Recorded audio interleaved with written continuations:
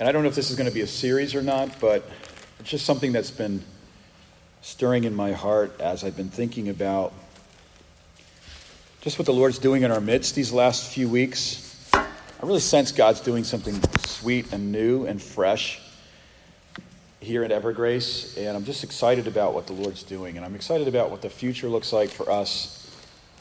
And if we turn to Leviticus chapter 6, there's a phrase that has just been stirring in my heart, theology on fire. And I don't know if I read that somewhere or who said that. I probably read it from somewhere. I don't know where I got that from, but it's just something that's been stirring in my heart. I've been thinking about the Word of God that's on fire in our heart.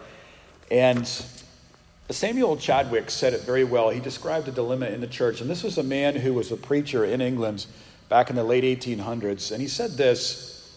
He said, "Why does the church stay indoors? They have a theology that has dwindled into a philosophy in which there is no thrill of faith, no terror of doom, and no concern for souls.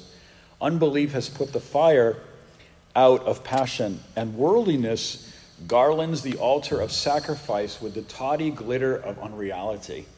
Those are some big 18th century, 19th century words there.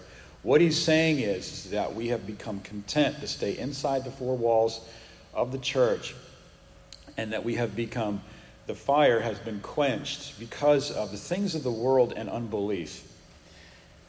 Jim Elliot, and I'm sure you know that name, Jim Elliot was a missionary to Central America, and his wife is Elizabeth Elliot, and she was the one who did so many wonderful writings in the church, and he was a minister there. He was a missionary with his wife, and they were ministering to the Indians of Central America. And just reading through his journal, I don't know if you've read him, but he's an author that should be in our libraries. Jim Elliot wrote this about Psalm 104, verse 4, when David the psalmist said, he makes his ministers a flame of fire. He writes this question. He writes this in his journal. It's in his handwriting. And by the way, Jim Elliot dies a martyr. He's in Central America. He's preaching to the Indians. The Indians reject him, and they start shooting arrows at him. And as they're shooting arrows right into his body, and as he's preaching, he's pulling the arrows out, saying, "Jesus loves you, God loves you." And they keep shooting arrows at him, and he keeps pulling them out, and he dies preaching this message that Jesus loves you. And he writes this in his journal, "Am I ignitable? Am I ignitable? God, deliver me from the dread asbestos of other things." Now, he's not writing on Facebook where everybody's going to see what he's writing. He's writing in a journal, and he says this, "God, deliver me from the dread asbestos of other things. Saturate me with the oil of the Holy Spirit that I may be a flame." He writes this in his journal. Leviticus chapter 6, and this is what we see the dilemma is in the church today. I think that in the South, and I'm not originally from the South, I love living in Texas. I think I'm a Texan now. I have a Texan license. Does that count? No? Okay. Tony Self says I still need a visa because I'm a Yankee. But Texas and the southern parts of the United States, there's a lot of Christianity here, isn't it? There's a lot of churchianity going on. And I don't mean this in a way of critical way, but I think it's very easy that when we're a believer for a long time, and we live in a Christian culture where you can go to Chick-fil-A and someone actually says, "God bless you, have a great day." The first time that ever happened, I was shocked. I remember my wife and I came down here to visit for the first time, and we were at Market Street. We were walking by the Starbucks, and there was a group of teenagers with their Bible open at a table having a Bible study. I'm like, where am I? And I walked up to them because, I'm from the Northeast, and it's just godless up there. I mean, it's just, it's a mess. Massachusetts is just out of this world. And I walk up to the teenagers and I said, "Hey, is that a Bible?" And they're like, "Yeah, that's a Bible." Or kind of looking at me like, "Where are you from?" And I said, "Are you studying?" And they said, "Yeah, we're studying the Word. We're having a Bible study here." 3 teenage girls. I said, "That's incredible." And I said, "That's just so great that you're starting your life in the Word." And I just proceeded to talk with them. And I think that there's just a familiarity that can come into our life as believers with the Word of God. We are holding the Word that created the world. Can you believe that? That's amazing. If we could just say that and end the message today, that we have in our hands the words that created reality. As a matter of fact, the word aletheia in the Greek, the word for truth, actually means reality, right? It means reality. Facts may be factual, but they are not necessarily reality. Truth is reality. And so we hold this book, and this book is what created the worlds. And, when I think about Jeremiah, and do you remember that portion of Scripture when Jeremiah is in the middle of his ministry? And I think if you've been in ministry, and some of you are, there are these moments where you just said, I want to throw in the towel. I just want to throw in the towel. I'm just fed up with the way God's treating me. I don't think that God's treating me very well. I think that I deserve better. I'm laying down my life. I'm spending my money. I could be a lot of doing other things. And here's Jeremiah with a calling in his life to suffer as a preacher. And he's preaching to Israel, and no one gets saved. No one receives Christ. No one repents. It's just, and actually his ministry goes on, and then he says, that's it. And he says these words, I will no longer speak of your name. That's what he says to God. I don't know if you've been there as a minister, but here is one of the greatest prophets in the Old Testament, and he's saying, I'm quitting. I'm throwing in the towel. I've had it. I'm done. I'm just done the way God's treating me. And he throws in the towel. But in the same breath, he says, but your word burned within me like a fire, and I could not stop. Yeah. Isn't it amazing when the word of God comes into our life and starts to burn in our life, where we say, you know what, I want to throw in the towel, but guess what? The fire's still burning, and I just have no more choice. I don't know if you understand what I'm saying, but when we give ourselves over to the word of God in our life, then we understand that there's something bigger in us, and that is Christ in us. And so the dilemma today in the church is that now we can worship without God. We can actually worship and not have any obedience in our life. It's very possible that we get so occupied with fire and the flame that we begin to worship the fire and the flame, but we forsake obedience. We forsake taking steps of faith in our life in the Word. And so I don't want to talk about that necessarily this morning. I want to just talk about here what is in Leviticus chapter 6, the diagnosis. So we talked about the dilemma that now it's possible to worship God without God and to serve God without knowing God. Now let's look at the diagnosis. How does God diagnose the situation? Some verses that have always spoke very deeply to me. In Leviticus chapter 6, I just want to read them to you, verses 8 through 13. And here is God speaking to how he wants the priests and the offerings to be done. And in verse 8, the Lord spoke to Moses, saying, verse 9, command Aaron and his sons, saying that the law of the burnt offering shall be on the hearth on the altar all night until the morning. So what do we have? We have an altar in the tabernacle, and there is a sacrifice there, and it's to be burning all night. This is the sin offering. The fire on the altar shall be kept burning on it. In verse 10, and the priest shall put on his linen garment. Why linen? I think that there's never a mistake, but linen speaks of a cotton garment that does not cause sweat. When Christ is serving God, when you and I are in a place of ministry serving God, we are wearing these linen garments of grace. And we're not sweating it out for God because of the grace and the joy of the Lord in our life. And he puts on this linen garment, and what does he do? He takes up the ashes to which the fire has reduced the burnt offering on the altar and put them on the side of the altar. Let me ask you this morning, what is the altar for the believer today? I know you know it. It's the cross of Jesus Christ, isn't it? That's the altar, the ultimate altar. And here are the ashes being removed from the fire. Why? Because the ashes, on verse 11, the ashes will threaten the flame. I remember we were on a men's getaway in Ukraine on the beach of Odessa. Odessa's a lot like Galveston, very similar scenario. And we just had a bunch of about 12, 13 guys. And we took the night, and we just had it was the last night of our men's getaway, and we just camped out on the beach. And we built this huge bonfire. You can do that. I don't know if you can do that here in Galveston, but we built this huge fire, an amazing time in the Word, amazing time of fellowship, and an amazing time of food. And we're just there, and we just all go to sleep. The fire's burning. And in the morning, now this was like near the end of August. In Odessa in Ukraine, the weather goes from hot, in one night it goes cold. It just drops. The temperature drops. And it just happened to be that night that we're on the beach sleeping. It's really hot that night. Next morning, it's cold. And so the fire goes down, and we're waking up, and I'm looking at the guys, and there's a couple of the guys that had like literally cuddled up to like where the embers of the fire were, and there was all these ashes around the fire, and the fire was going out.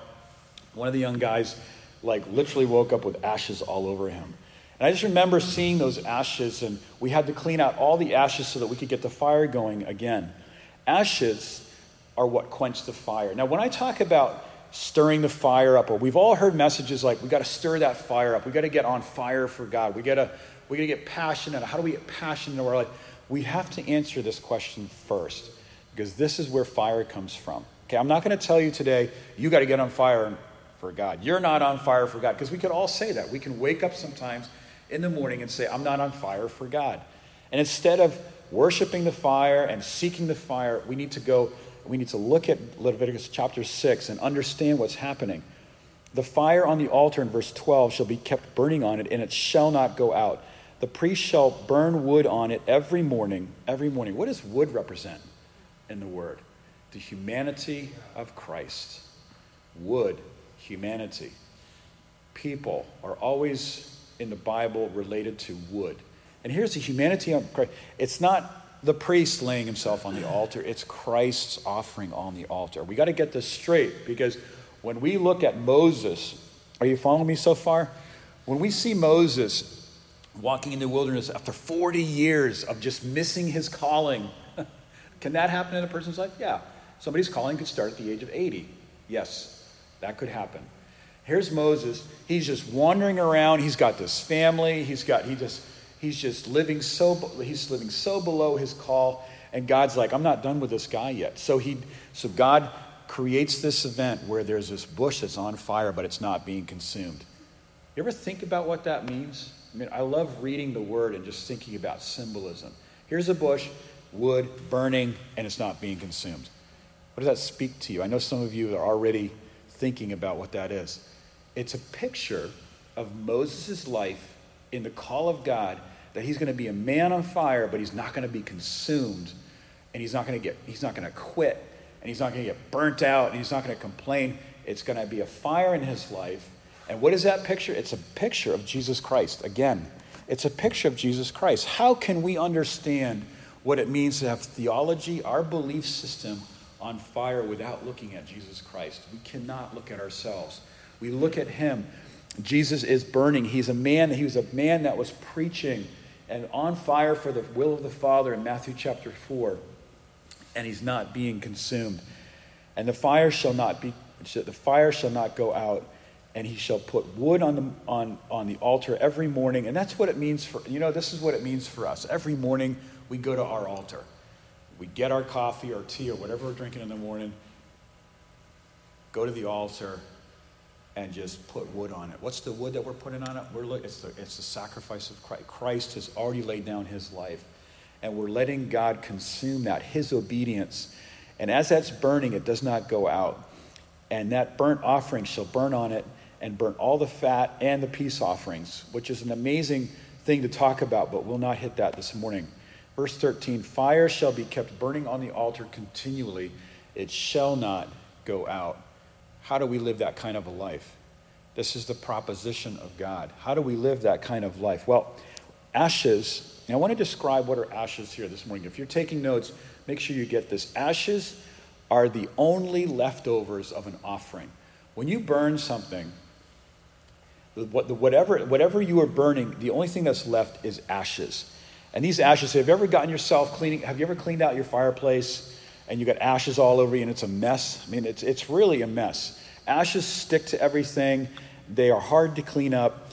They are the only evidence of the sin that was paid for and forgiven.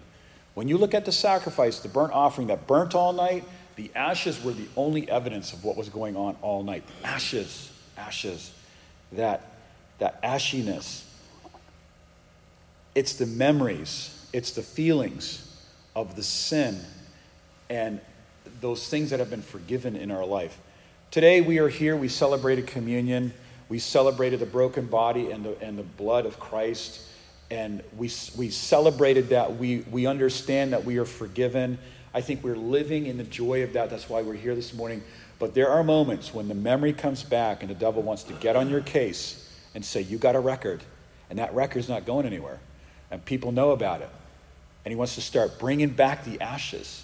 He wants to start bringing back the leftovers. Do you know what I'm saying? He wants to bring something into your life that wants to discourage us and get us so wrapped up in self-awareness. It's the memories, the feelings, and the shame, and like the regret, like what was I thinking when I did that? I was out of my mind. And yes, every one of us have stories like that in this room. There's every one of us in this room that has a story that if somebody brought it up, we'd be like, oh my gosh, dear Jesus. In Ephesians 3, verse 19. So ashes, you know what ashes mean? It's the knowledge of sin. It's just the knowledge of stuff that God has forgiven. It's the knowledge of what happened yesterday. It's the ashes. In Ephesians 3:19, and if you have your Bible, look at that verse with me. And to know the love of Christ which passes knowledge. Now think of that with me for a moment. I saw this verse this morning and yesterday in this light. And it was so fresh that the love of Christ passes knowledge. Knowledge of what? Sin. Knowledge of what Chris was saying earlier, the impossibility of our situation. Jesus comes into the picture. And where do we see this illustrated? We're talking about theology on fire this morning. We're talking about our belief system consuming us, being on fire in our life where we give ourselves over to it. And we're talking about how does that happen? It begins this way. Understanding that our sins have been removed and have been taken away, like the priest would take these ashes from the side of the altar and he would go out and put them in a place that was not inhabited. Ephesians 3:19 says, and the love of Christ passes knowledge. God today is not sitting on his throne fretting about your sin. He's not sitting on the throne worried about what everybody's doing wrong. Why? Because that was taken care of 2,000 years ago. That was dealt with. When we sometimes get so wrapped up about sin or mistakes or things that are going on in our life in the present tense, God's like, you know what? You're on a frequency that I'm not even on. Confession and repentance means looking. That's what belief, by the way, is. Faith and belief is just looking. That's what repentance is. Repentance means I'm turning my eyes from that and I'm turning my eyes to Christ. That's repentance. That's repentance.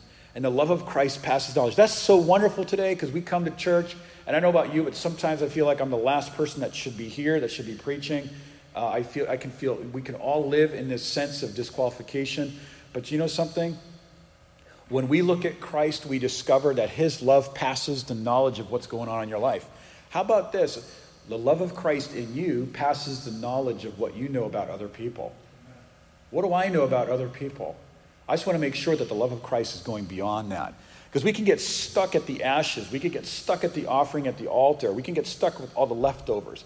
Yeah, that person's saved. Yeah, that person is in Christ. Now that person's in the church. But the memories, how can I get over that? I'm talking about that this morning. The love of Christ passes that knowledge. The love of Christ is dwelling on something that goes beyond what people can see and what people can be occupied. When it passes knowledge, in verse 19 it says that we might be filled with the fullness of God. How do we live in spiritual abundance? We hear this word in Christianity, abundant life and things like that. How do we live in that? We live in it, the love of Christ that passes knowledge. What do you know about yourself? I don't know, stuff about our lives that nobody else knows in the room. What do we know about ourselves? The love of Christ goes beyond that. And Jesus says, I knew that about you. I knew about that in eternity past. I knew you were going to blow it. And I'm not only talking about sin, I'm talking about success that has to go to the cross. I knew that was going to happen in eternity past. And that is why in Romans 11, God concluded the whole earth in unbelief so that what? He might have mercy on all. And so so the love of Christ passes the knowledge. And John chapter 8, there's a scene, if you remember correctly, there's a woman caught in adultery. She's dragged out by the militant religious police of the day, the Pharisees. They're dragging her out, and they're in the center square, and then Jesus is there, and this is a test for Jesus. We know the story. Jesus, what should we do? The law of Moses says this. You say that. What should we do? And what does Jesus do? His love goes beyond the situation. He says, okay, law of Moses says that. I'm preaching this. Let's talk about you guys. You that are without sin, throw the first stone. If you dig into that in the original language, commentators are saying that Jesus is saying, you that have not committed that same sin, and possibly with that same woman, go ahead and throw the stone. What does it say? They begin to all leave from the oldest to the youngest. Amazing, isn't it? God's love goes beyond the situation. Colossians chapter 2, verses 14 and 15. These ashes are the memories, the recollection of past sin, the recollection of the past. Because we can live so much in our past that we're never experiencing the presence of God. Because we are no longer, in Romans chapter 7, what we used to be, in verse 20. It says in Colossians chapter 2, verses 14 and 15, he says this, and this is how, when we read about the high priest taking the ashes, Christ is not only the sacrifice, but he's also the high priest. He's the whole thing. He's doing the whole work. It's a finished work. He takes the ashes. He puts them on the side of the altar. He changes his clothes. He comes back, and he takes the ashes, and he brings them out to, and he separates the memories and the feelings. He separates that from us. This is the power of forgiveness.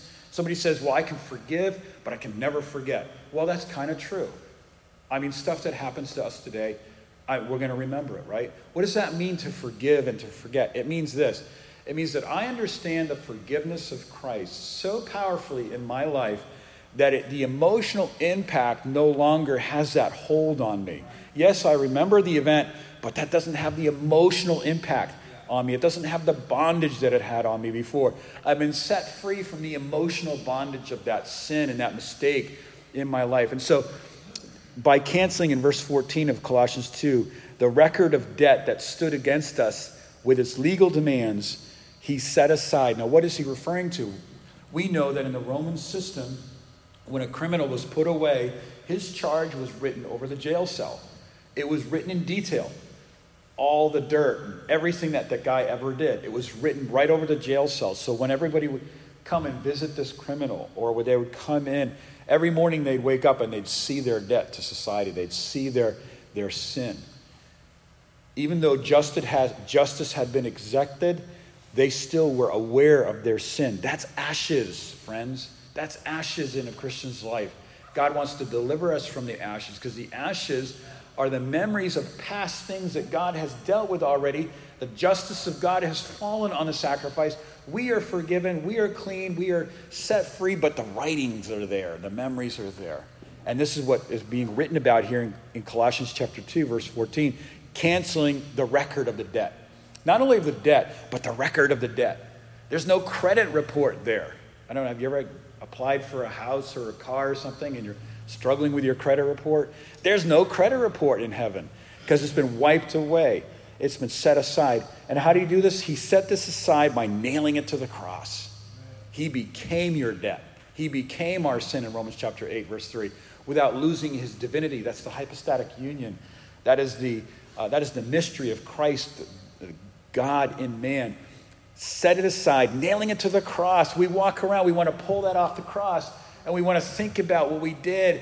And some people mistake, repentance by that. Of course, repentance is godly sorrow, but it's never guilty regret, because that's something else. And we want to take it down off the cross, and we want to try to prop it up, and we want to try to fix it in our life, but it's been nailed to the cross forever. And in verse 15, what does it say in verse 15? And remember the Colossae church is dealing with just this misunderstanding of angels, and they're doing angel worship, and there's this strange occupation of the supernatural. And what does he say here in verse 15? He disarmed the spiritual rulers and authorities and put them to open shame, triumphing over them.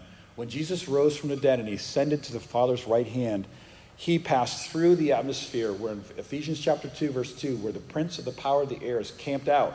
And that's his headquarters. And Christ passes right through that.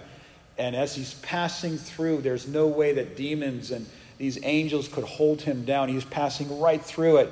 And he's bringing them to open shame.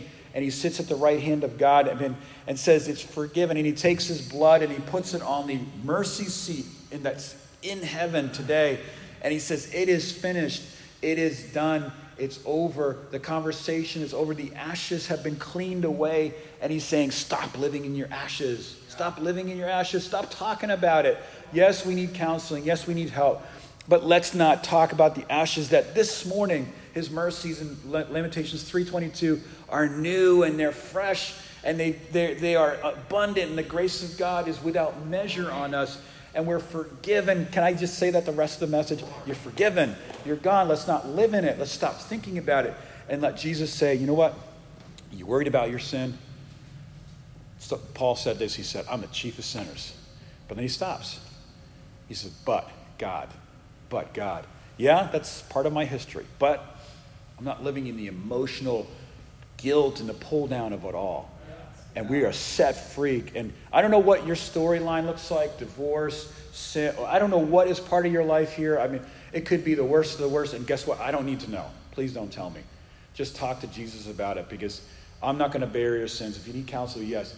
But like the lesson, we don't need to tell people everything, because we have an advocate in heaven. Whatever's part of your timeline, and don't misunderstand me. If you don't know me, I just don't want you to misunderstand me. And I'll say this the best way I can, is that, let's say it this way, God redeems everything in your life, the good times and the bad times. And guess what? That, your times that you meet Christ, the times that you're set free, the times that you have victory in Christ is sacred. But guess what else is sacred? The mess-ups. What do I mean by that? It means like this, is that God takes these times and these horrible times, and it's like we're not proud of it, but it becomes part of a story of incredible redemption. And we can read Hebrews chapter 11 and the heroes of the faith. We read about these guys, and every one of these guys in Hebrews chapter 11 could have said, you know what? Yes, you're right, that happened to me, and I can hang my head down in shame. But why are they heroes of faith? Because they were sinless? No, because they understood how to let Jesus take the ashes away and separate them from the ashes, and they could live in pressing on towards the high calling that is in Christ Jesus. In Hebrews chapter 10, verse 18, there's forgiveness of sins. And it says in that chapter that the worshipers would have no longer any consciousness of sins. I'm not preaching here that we can go and sin. You understand what I'm saying? God forbid, because when we meet Jesus Christ, we're going in the opposite direction. We're not heading in that direction. We're heading in the direction of holiness, because Christ is holy. And when we understand in Hebrews chapter 10 that the ashes have been taken away, that there's a sacrifice for all of our sins, for our weaknesses and our embarrassments and things that we fall short in today, that's been removed from us, so there's no more consciousness of sins. And that's when true worship can happen. When we can look at Jesus face to face, eye to eye. Sometimes people struggle to have eye contact because they're just so broken about what's happening in their life. So I want to say to you today, and this I'm going to close in a minute, stop trying to pay God back for paying for your sin. Just let him take the ashes away. Let me finish with this. What does that mean for us today? Ashes are removed. The conversation's no longer about ashes. I don't want to be an ashy Christian. I don't want to walk around like that guy had ashes all over him because he was trying to sleep next to a fire that was dying out. I don't want to be speaking and ashes coming out of my mouth. I want to be a person that I want to look at our future. In Isaiah chapter 30, verse 18, and I want to read this verse to you in a new light. It says this: the Lord will be gracious. Therefore, the Lord waits, in verse 18, to be gracious to you. You know what that word wait in the original language means? To wait. It just means it means to wait. Surprise, surprise. It just means that he's not going to execute judgment. He's going to execute judgment. He's waiting, though, because judgment has been executed on his son in eternity past at the cross, and God waits to be gracious. He's waiting for us to stop trying to pay for our sins and to get into all of these human programs where we're trying to embetter ourselves so that we can feel better about ourselves. He says, I'm waiting to be gracious to you, and therefore he exalts himself to show mercy to you. What does that mean? If you've been in court for whatever reason, traffic or whatever, speeding ticket or whatever, you're in that court, that judge is climbing up these stairs, he's in an elevated position, and you know that he is in an elevated position to pass judgment. God is in an elevated place of worship, a place of worship, because he's there, and He exalts himself to show mercy to us. For the Lord is a God of justice. Blessed are those who wait for him. What does that mean for us today? It means in Philippians 3, verse 13, that we can forget those things that are behind us. Forget those things that are behind us. They're there. Yes, I can remember them, but forgetting in the sense that they're no longer that emotional connection with me, and I can press forward to those things which are before. Fire does not need to be kindled, and this is the main point I want to make at the end of the message here. Fire does not need to be kindled in our life through some emotional struggle. It's not something that we need to produce. It's already there. Christ is in us, Colossians 1:27. It's not something that we need to produce. We don't need to become Christian fire worshipers or fire seekers. It's there. We just need to allow the truth of Colossians chapter 2, verse 14, that it's been removed from us, and don't live in the ashes. And when the ashes come your way, just deny it and allow our high priest to take them out in Colossians 2, verse 14, and live in the presence of who you are in God today. I want to close with a poem. Some of you that may be kind of old school, I like old hymns. I like to read them. I get an old hymn book back at my house, and sometimes I'll just read through the words. I don't know if you guys do that, but it stirs my heart to read these guys and what they write. And A.B. Simpson wrote this. This was a hymn back in the day, and it's called Himself. And you know something? When we allow Jesus the sacrifice and Jesus the high priest to function in our life, and we surrender to that and we submit to his work, his finished work, then we discover it's not about anything else that I'm doing or not doing.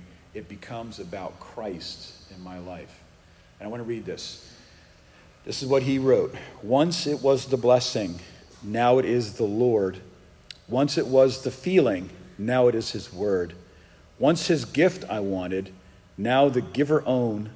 Once I sought for healing, now himself alone. All in all forever, only Christ I'll sing. Everything is in Christ, and Christ is everything. Amen? Let's just bow our heads. Father, we thank you. We thank you, God, for the effectual finished work of Jesus Christ.